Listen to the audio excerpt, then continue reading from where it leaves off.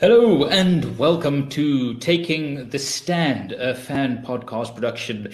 And in today's episode, Ben and I from the Fan Justice Project are going to take a deep dive into Pepuda and what that means for South Africa. Now, what is Pepuda, you may ask? Well, it is the shortened name for the Promotion of Equality and Prevention of Unfair Discrimination Act of 2000. It is about, equality. At least that's what the Act claims. And Ben and I have some questions as to equality and changes to this Act and the way the government is approaching those changes. For a bit of background, Pepuda is this piece of legislation that's now almost 20 years old, more than 20 years actually, and it is about, equality, and that's supposed to be a good thing, right? And it's got a noble intention, and protecting people against unfair discrimination all sounds good. But today, in this short podcast that we have here, Ben and I will delve into a few problems with Pepuda. So, Ben, let's take the first thing that I think people should know about and where the Pepuda changes now on the cards fall short. And that is in this thing called public participation or public comment. What are your thoughts on that? And give us a bit of background as to why this is an issue for these changes to Pepuda. Okay, well, first of all, public participation is a crucial element of our democracy. It allows the public to voice their opinions and their thoughts and their concerns about any piece of legislation that comes before us. So this sort of crucial element was outlined in a seminal case called Doctors for Life, where they laid out just how important this is for a functioning democracy. So now, where that fits into this Pepuda amendment bill that we're talking about, on the 31st of March, the department said, all right, guys, here's the amendments for the Pepuda bill. There's 6 weeks for the public to comment on it. And now there were some really big changes, which I'm sure we'll get into at the end of this podcast. So a couple of interested parties, like the IRR, said, we don't think that 6 weeks is enough time for the public to comment on this bill, and we think there should be an extension. Now, what the department did was they only allowed an extension for specific parties who asked for it, and not a general extension. So we thought that was procedurally unfair and quite ironic, because the bill purports to promote equality, and what they did there was saying, all right, only some parties can have an extension on the bill, but not the general public. So we highlighted that as quite ironic and quite unfair. And we've written to the department on, I think, 3 occasions, asking them about this procedural irregularity, as well as a socioeconomic assessment for this bill. So yeah, that's what we've done at the Fan Justice. Herman, what more would you like to add to that? Well, I think that's such a good segue to this element of watchdog legal work, where we need to make sure that freedom is protected by the proper functioning of democratic and constitutional mechanisms. On the one hand, a very key element of getting new legislation or new changes to existing legislation is public comment, exactly as you say, Ben. But the other part that is really, really important is what we call socioeconomic impact assessment studies. That's essentially where the people responsible for proposing a bill looks at the social consequences, how will communities and people be affected in their daily lives, but also the economic consequences. What will this cost whom? What will be the benefits? What will be the risks?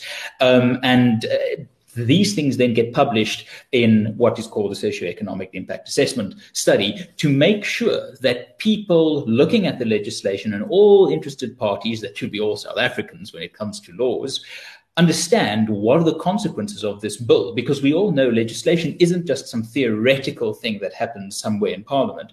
It has significant changes in store for our lives socially and economically. And we saw the other day an example of a socioeconomic impact assessment study on expropriation without compensation, the amending of Section 25, the property clause of the Constitution. And I must say, it was such a travesty. It was really, really just a shoddy piece of work. And the people at Sake Liga did immensely well in publicizing that and showing how really impoverished and poor this quality of legal work is. So when it comes to, as it were, the first preparatory steps of getting the information that needs to be out there, and getting the feedback, the department has fumbled on both of these. And we've written to the department to lay the groundwork for possible legal action later. These things take time. You have to be strategic and tactical about it. You know, when do we apply which bit of pressure to make sure that at the end of the day, if we need to build an aggressive, strong legal case, we've got what we need. And we've written to the department saying, you know, firstly, how can you take this unequal approach, saying to some people they have a longer period, but not making it clear to the public? Very, very dodgy, a bit secretive to have this case-by-case ad hoc approach to the extension. And then, of course, the second issue is no socioeconomic impact assessment study of any kind that we could find saying, you know, if this happens, this will be the socioeconomic consequences. And it's important on the Doctors for Life precedent, and also just in general, to make sure that procedures are stuck to, because democracy isn't just pitching to vote every 5 or so years. It is also making sure that when changes come during those, elections, people have the right to have a fair input on these matters. And Ben, I think we wrote the third letter earlier today. We sent it earlier today as it were the third step in our process of stepping up pressure on the government to do this thing correctly, to take the process seriously, and perhaps give us a bit of a glance into what's in this third letter and why do you think it's important? So in this third letter, we just really make the point of how important public participation is. And I think it's important for people to understand that democracy it's not a snapshot in time, it's an ongoing process. So like you said, you don't just rock up once every 5 years and vote. You've got to be you've got to be intimately involved in the process for laws that affect you. We also that's basically what our bill, our letter today was really drawing attention to.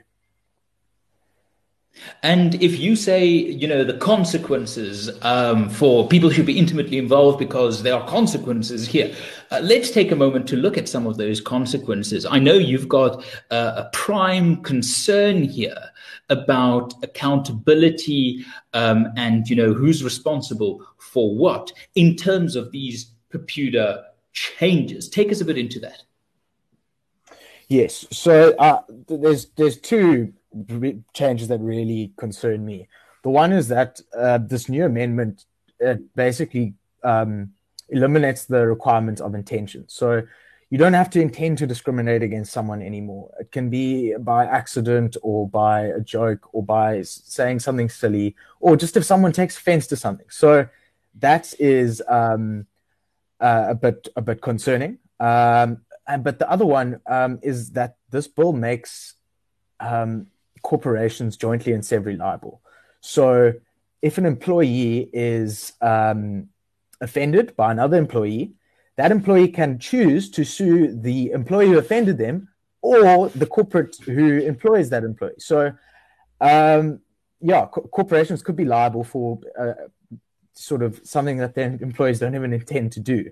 And I think that's just seriously worrying because it's such a stringent regulation on the private sector. And I think on basic freedom, right? I mean, but part of what the law should be about is, actual accountability. Is the people who transgress must be the people who receive the punishment. And there's a whole discussion about whether punishment should be retributive, rehabilitative, symbolic, what that is. But part of the rule of law is that responsibility for your actions. And I must say that it is a very concerning thing, because this really starts to dismantle that. And that first point you make, I think people should realize how fundamentally radical that is. If in any sort of existing common law tradition, you do not have intention, that changes your culpability or, the extent to which you can be held liable or responsible. But the fact that you can now here be unintentionally busy with some sort of contravention of the law is, I think, massively problematic. And I must say, one thing that really grinds my gears about this thing is it smacks of the social engineering. Good laws protect freedom by saying, right, here's freedom, let us encircle it to protect it against inappropriate or destructive or bad behavior that the whole society can agree on would be detrimental to freedom. However, these new changes flips that on its head to no longer be about restricting bad behavior and making sure that freedom has the organic room to perform and to do its thing. This is now starting to look like social engineering, where the government is no longer saying, do not do this, but they are actively saying, start doing this or else. It is starting to use the law to change the behavior, not to protect something, but to push a very specific agenda.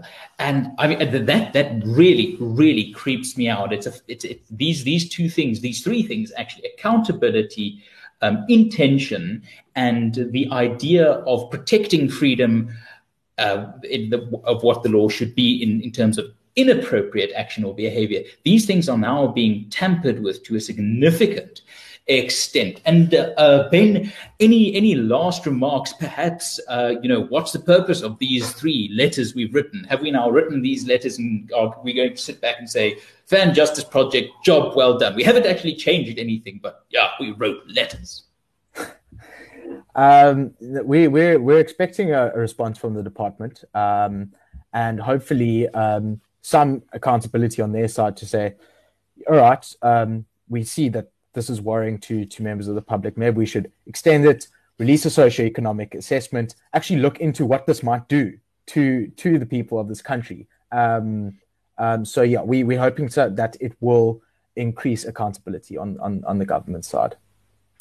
And when Fan Justice is out there protecting your freedom, what we always try to do is think a few steps ahead, because I mean, otherwise our enemies are really, or the enemies of freedom, I should say correctly. We can't claim to be the manifestation of freedom in perfect platonic form. But the point of writing these letters is to lay the groundwork to make sure that later on, if we decide to take aggressive legal litigation action on this, we can say to the court, court, we tried to stop this very early on. We're not just jumping on this as a juicy issue late in the day. We've been involved from the start, and we've got the receipts to prove it. So we've written those letters. We've warned the department. We are monitoring the situation closely, because at Fan Justice Project, we will fight for your freedom, because your freedom is worth fighting for. Ben, thank you very much.